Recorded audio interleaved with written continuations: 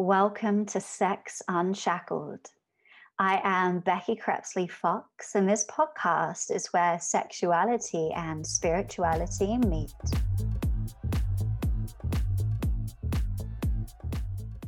Today on Sex Unshackled, I have Dr. Lee Phillips with me.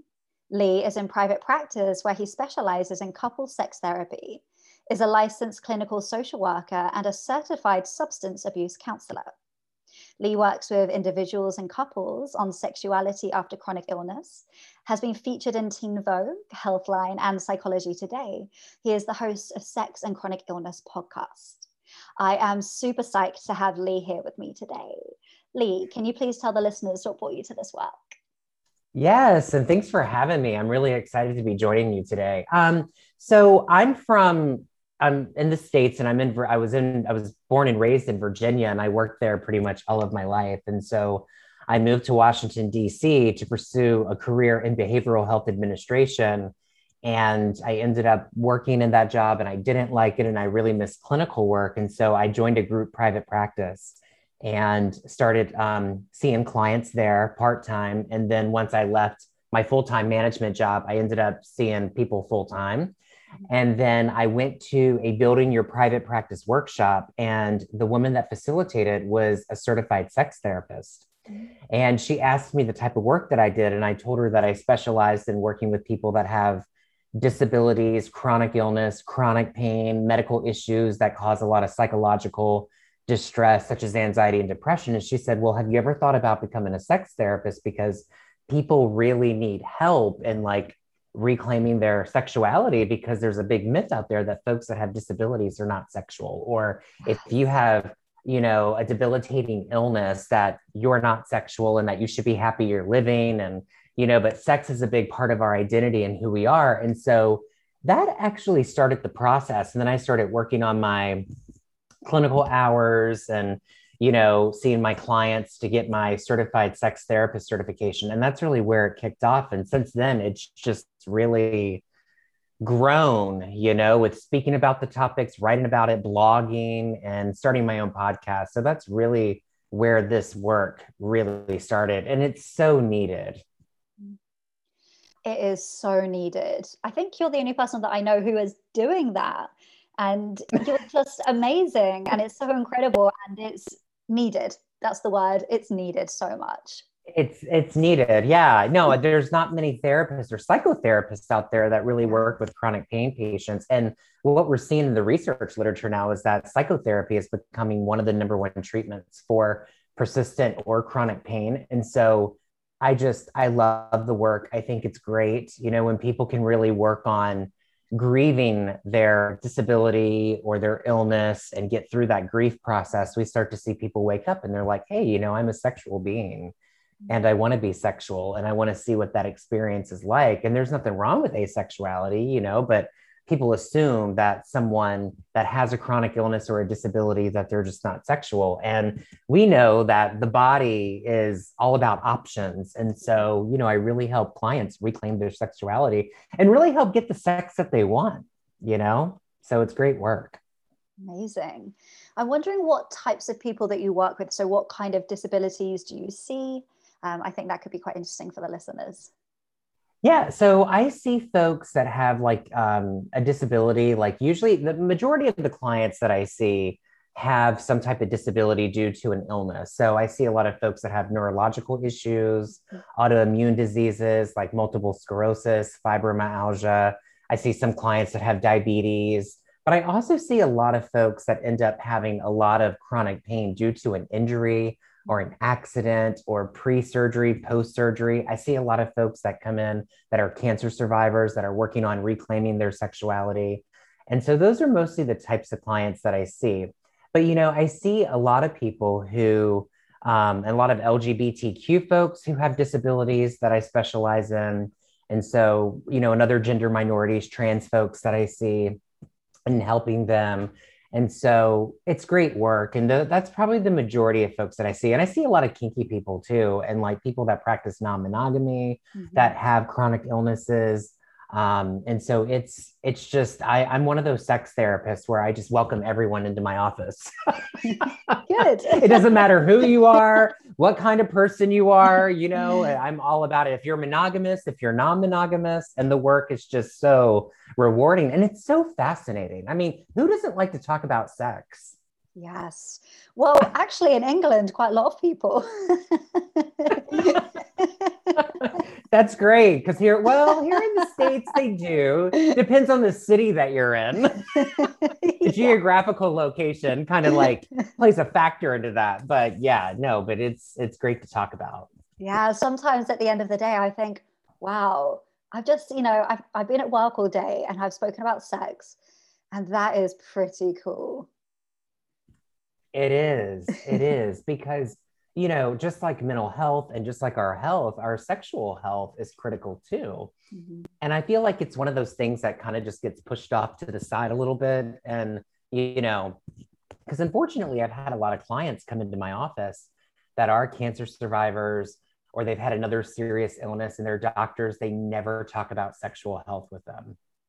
They're like, Yeah. you had this disease, here's the medication regimen, this is the surgery that you had, you're alive. And then when the word sex comes up, it's like the doctors are like, oh, well, you know, I don't really talk about that. And so then they Yeah. come and find people like me. And what's great is that I have a lot of doctors that refer clients to me, which is wonderful.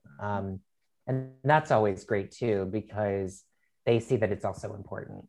Mhm. Yeah, it so is. And I'm wondering, the word lost is coming to me. And I'm thinking a lot of people who have gone through, I know, a cancer survivor, for example, their GP is not giving Mhm. them any information, and their sexuality is being dimmed and they just don't know where to turn. I mean, are there any resources? Is there anywhere they can go that you know of, except from meeting with a professional face to face or online? Well, I really think it's nice if there's more doctors who practice more in a sex positive lens, right? Mhm. Like if they know about sexuality. So if you're seeing a urologist, which a lot of them do, some don't though, or a gynecologist like an OGBYN or someone like that, Yeah. that can really refer people to some resources as well. And you know, there's several different organizations out there, like the Cancer Society, certain things that can talk about it. And so I think we're seeing more of a shift now where more folks are talking about sex and disability. It's coming up in schools and colleges.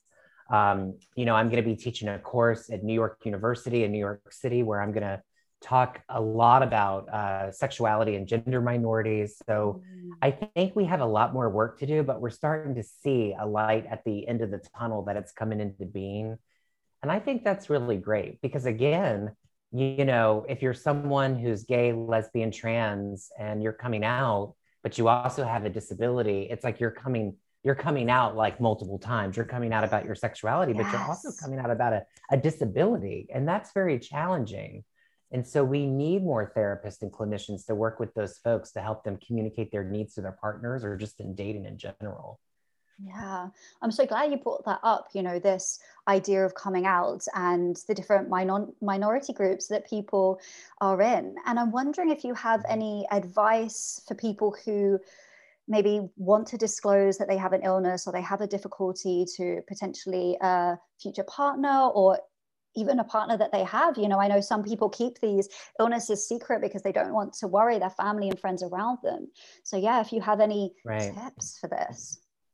I think the one thing that I would really suggest is that you talk to a therapist, like you get help, you find your support bubble. I always ask my clients in session, who's your support network out of therapy? It's so important to have that. So, who are the friends that you can count on?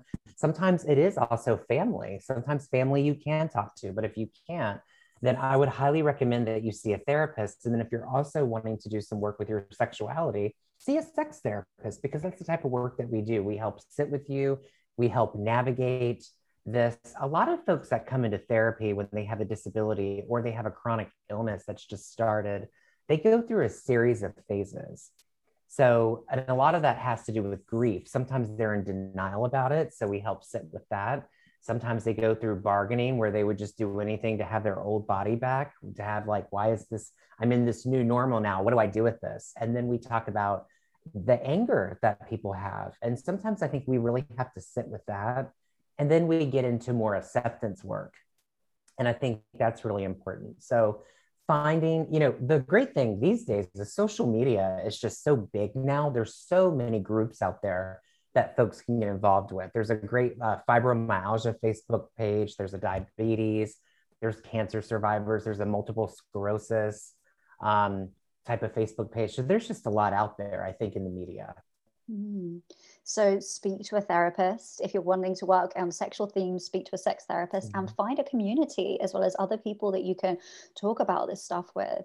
Yeah. Community is great. I think community sometimes is the most important.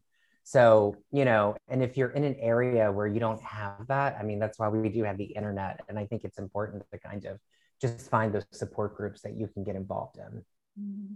And I'm finding it really interesting what you're talking about this grief cycle, because I think some people think, well, you grieve when people die, or you grieve, if it's a breakup, but we grieve for multiple things. We grieve for a loss of which we know, or we grieve for something changing and think, the pandemic, lots of people are experiencing grief then because life as we knew it were taken away.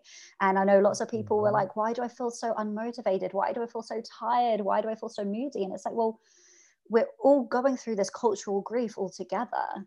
Yes, exactly. And it's like an anticipatory grief, because when the pandemic started, we didn't know where we were going with it. Was it going to be here for years? Will there be a vaccination? Are we going to be in this lockdown? And we saw the rates in depression just skyrocket because of, the pandemic. And then if you've already, have a chronic illness on top of the pandemic and you cannot leave because you have this immune system that's in jeopardy and it's challenging for you, then you really can't go anywhere. So it's been 2020 was very difficult. And as therapists, it's been very draining, but it's also been very rewarding to be able to do this work and sit with our clients and help them grieve, help give them support to work through the steps so they can get back into some type of life, and that's really where acceptance comes in with chronic illness. It's like, okay, well, if you can work on accepting where you're at in the moment and decrease, your symptoms of anxiety and depression as best as you can, then sometimes you can manage your pain better. So we talk a lot about that in chronic pain management for therapy too. Yeah, and I don't know if this is your experience, because I think that you work mainly with couples, but what I found really interesting in my practice was last year I had loads of individual people, so trying to support people with their own one-to-one journeys going through the pandemic. And then from like January, February this year, I've just had so many couples through the door, so many different types of relationship structures. And I think now we're coming to the other side. People are like, oh, this thing has happened to my relationship in the past year, being locked in the same house, haven't been having sex or maybe having lots of sex. And that's being really apparent. But last year I was getting very different types of issues and concerns and more like this one-to-one journey, which I just find really fascinating. Yeah, that's actually a really good point. I think I've experienced that too. I do see a lot of couples, but what's interesting is that I found in my practice that since couples are with each other all day and they're not able to have their own autonomy and leave, I've seen like a low desire and arousal and less sex. Yeah. I've seen less sex. And now that we're coming back out into the world, people are thinking, okay, maybe this is a great way to reclaim our sexuality, because maybe I am going to go to work and I can see you at the end of the day and then we can have our date night or something. Yeah. Or people that are non-monogamous, they closed up their relationships during the pandemic. And now that we're coming out of it, it's like, okay, let's start dating other people now, or let's get back on the apps and let's meet other couples. And I think that's great. And I think therapists are going to be very busy as time goes on, because folks are going to be getting in new relationships. I think the dating apps right now are probably pinging all over the place. Yes. People have been like isolating for like a year. Now they're ready to get back out there. So and the sun is shining, absolutely. Which makes a lot of people a little bit horny. People are raring to go. Yes, people are ready. They're ready to, they're getting aroused and they're ready to get out there and do some sexy things, which I think is fabulous. So I think that's great. It's always nice when people feel, and even folks that have disabilities, when they're like, I'm really accepting where I'm at in my body, and I'm exploring my body and I'm using that. And the skin, again, is the largest sex organ. There's so much you can do. And so, my mantra has always been for couples, but also just for anyone, is kind of get curious about your partner and get creative with your sex, because sex is about options. And so we talk a lot about that, because a lot of folks with disabilities, they can't have certain types of sex. They can't maneuver. Their bodies don't allow that. And so we have to get creative, and we try new things, and I give them things to work on. And then, of course, they come back and they talk about it. So is that your kind of biggest advice to everyone? Get creative, explore the different types of sex, and, use the body, use the skin, work on use the contact. Body. Yes, use the skin. I think sometimes we can take a problem and we can look at it like an opportunity, or if I'm working with a couple and one partner has been diagnosed with a chronic illness and the other one is not, then there's a lot of rupture and power struggles that can happen in that partnership. But once they can work together and communicate, they look at it like a journey, and they get very creative, which can actually be exciting. It's like, okay, I used to be able to do this. I can no longer do this type of sex, but hey, maybe I can try this over here.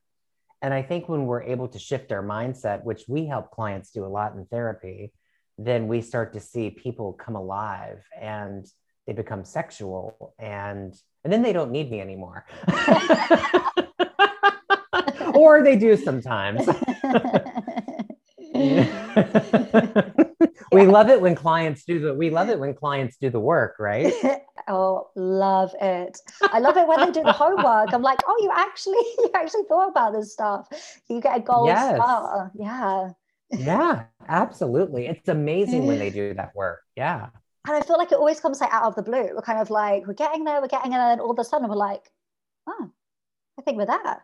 And they're like, yeah, I think we're there too. I'm like, bye. Yeah, it's like, oh, I'm good now. I got there. And then they're like, I don't think I need to come back in as often as I was coming in. And I'm like, that's great. Call me if you need me. I'm always here. Yeah. It's really great work. And we love it when people can, just go through those, that process, that helping process, that healing process, and they can reclaim sexuality, or they can explore sexuality, or really dive into what makes them, what are their accelerators? What are the things that really get them going? Are there kinks and fetishes that they're into, but it's been hard to even talk about it? And so really being able to hold that space for people is where the work really comes in. Yeah. And I'm just going to circle back to the fact that you brought up some dating apps a little bit before. And I know there's a number of apps available for those dating while sick, which I guess was really useful during the pandemic. Do you know much about this? Do you recommend this? What are your thoughts? I do recommend apps. I think, people sometimes talk about how they miss the organic way of meeting people, where they could go to a pub, they could go to a restaurant, they could go to some type of event and meet people. But since the shutdown, people were not able to do that. And so we saw the rates in apps, just go up. And I think that people really enjoy chatting. They like being on there. Some single people will come into my office and like, oh my gosh, I'm so exhausted from it. Like, I'm not really meeting people, it's a little frustrating. But the one thing that I have to say that I do like about apps is that, in the past, you weren't able to put as much on there. Now you can really be specific on your education, what you're looking for in a partner or a sex partner. You can state on these apps that, hey, you are monogamous, you're not monogamous. And so often I'll have my chronically ill clients come in and they will ask, should I disclose my illness on the app? And really, that's their decision. I mean, I've had clients come in where we have actually created their bio together, or they read it to me and they want feedback, which I think is great. I like to be as helpful as I can, but really it's an individual decision if they want to be able to do that. And then sometimes if they go on a date, for single folks, they always wonder if they should disclose at the date or they should wait a while. It's their decision, but I could see where it could be very difficult if you don't disclose it, and then you really start to bond with someone, and then all of a sudden you disclose your disability and they're just like, oh, well, I'm not interested in that. And then they leave and then you're heartbroken, right? So sometimes most of my Yeah. clients will share it right in the beginning. Sometimes they'll even do it while they're chatting before they go on a date, just so they get it out there and they get it off their chest and they feel better about it because they're so anxious. Yeah. So what's a red flag that someone, maybe someone with a disability, for an example, if they're dating, what's a red flag that might be there to show them, actually, I probably shouldn't go on another date with this person? I just think when someone is just lacking empathy, when they have an agenda about themselves and they're not interested, or they're unfortunately a lot of times when they're ableist, when they kind of just put it off and they're not very empathetic, or they're not interested in you and they're not asking you the questions, because relationships, they take work, and if you're putting all this energy into something and the other person's not giving it back to you, it's like, why are you even interested in them, right? And so sometimes they will come into therapy and they'll talk about a bad dating experience, and so I think that's a red flag, just the lack of empathy, or when someone's not showing the same interest. I mean same interest as in asking you questions about yourself, right? I think that's a red flag. It's also making me think about how, if you have a disability or you have an illness, or even if you are a certain religion or from a certain country, it's almost like you become the spokesperson for that, So I hear what you're saying about, we want them to show an interest in you, that person as a person, not, oh, what can I learn about that religion? You now are my Wikipedia page for that religion or that disability. Yes, that's a great point too. I'm glad that you say that, because that comes up too. Like if someone goes on a date and they're like, I have lupus, and then all of a sudden the person's like, tell me more about that. What are the symptoms? I've never heard of it before. Tell me how you got it. I mean, what treatments do you do? It can be exhausting. And then you're having to share your story all over again. And I think sometimes with dating, that's the frustration that a lot of people talk about. It's like, they're on these apps, they go on a date, and it's like they share the same thing. It's funny. I've had clients before that they will like type out a Word document and they'll save it about themselves. And so then when they go on the app, they'll copy and they'll paste it onto the app. They don't have to they don't have to keep repeating themselves, which I think is brilliant. Because it can get exhausting. It really can. And so, I think it's just nice to come in, process your feelings about your disability, where you're at with it, because everyone's going to be on their own journey. I have a lot of people that come in and they're like, look, I've accepted that I have cerebral palsy, or I have fibromyalgia, or multiple sclerosis, or whatever the illness is, and I'm ready to get back out there and date. I'm ready to reclaim my sexuality. I'm ready to be sexual. But I also have people that come in and they may have a partner and they are just not sexual any longer. They have no interest in it. They have no desire. And, I've helped couples also open their relationships. Like, hey, I don't have desire, but you do. And I want you to fulfill your sexual needs so you can go have sex with someone. And then they may decide whether they want to know about it or they don't want to know about it. And so I've had that come up in my work too. Yeah. And so if you are a partner to someone who is disclosing about a disability or an illness, how can you be supportive? What's the best way to support that person through the process? I think one thing that you can do is learn about it and go on the journey and do the process together, because what happens is as time goes on, it's not my illness, it's our illness. It's our disability together. And disability and illness is a lived experience. It's not just the slap on diagnosis, which we're trying to get away from. We're really trying to get away from the medical model of you've got this and that's what you have, and then you're put in a box. So what we have to do is live our experience with our illness. And then if we're partnered, our partner can share that experience with us. They can learn what are the best treatments. They can attend the doctor's appointments with their partner if they want them to go, especially in the beginning, because it really is a crisis, or it can be a crisis for a lot of people. And there is such thing as medical trauma. And we have to be able to work with our clients through that. And so I think that's the one thing a person can do, is just learn about it, be there for their partner, listen to their partner, and be present with their partner. And I think that really does help people. Yeah. Mhm. Do you think there is anything in which someone should disclose before being sexually active with another person?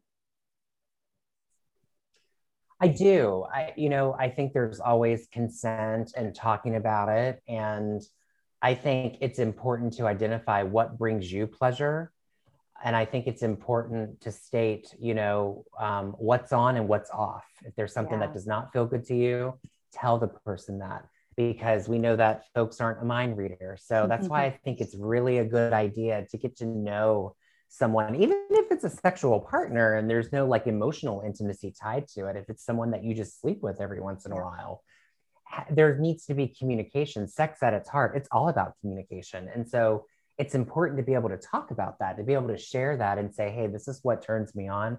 This is what turns me off. And I think when you can have that dialogue, it can make the sex so much better. Where if you go into it and you don't say anything, and there's a sexual activity that happens and it hurts you or it makes you feel uncomfortable, then that's going to cause a possible visceral reaction. And then you're not going to enjoy yourself. Yeah. And I think that is, especially in the UK, that's what's really lacking. I think the BDSM community have it right. They talk about the certain context that they want beforehand. They have, what we would call a safe word. They, decide what is and is not appropriate in that session. But for the non-BDSM community, it's very infrequent for those conversations to happen, and you mentioned mind reading, but that's what people expect. I think, well, you should know what I like. You should know what people of this sex like. You should know how to touch me. You should be able to read my mind. And it's like, well, they can't. They can't read your mind. Right. They assume that they like, I have a lot of cisgender heterosexual men come in and they complain about how their female partners are not enjoying sex. And they're like, hey, I'm doing great penetration. I'm like, well, do you know anything about the clit? Yeah. Do you know about that? And I have to pull out my vulva puppet and I'm like, this is where it's at, certain things like that. It's like there's this assumption that I know what makes my partner get off. Yeah. And I love the kinky community for that, because there's so much communication. And I always wish that, there are several of my clients that can learn from my kinky clients. Like there's always the checking in, the safe words. What do you want to do in the scene? And then the aftercare afterwards. Yes. Like, because you come down from that high. And I feel like sometimes for folks that are not kinky or they're not in the BDSM culture, they have sex. And then afterwards it's like, okay, but did you enjoy it? And you don't have to say those words, but you can touch, you can bond, unless you're in a situation where you're just sleeping someone just for sex and you get up and go, which, okay, hookup sex, got it, But I agree with you. I think there needs to be more of that, and that's what I do love about the kink and BDSM community. Yeah. Lee, it's been amazing having you here today. Thank you so much for joining me. Can you please tell the listeners where they can find you? Well, you can find me on my website, which is drleephillips.com. And then I'm also on Instagram at Dr. Lee Phillips, and then Facebook at Dr. Lee Phillips, and also Twitter, Dr. Lee Phillips. I'm going to post all of that on the show notes page. And yeah, it was such a dream to have you here. Thank you. Thank you.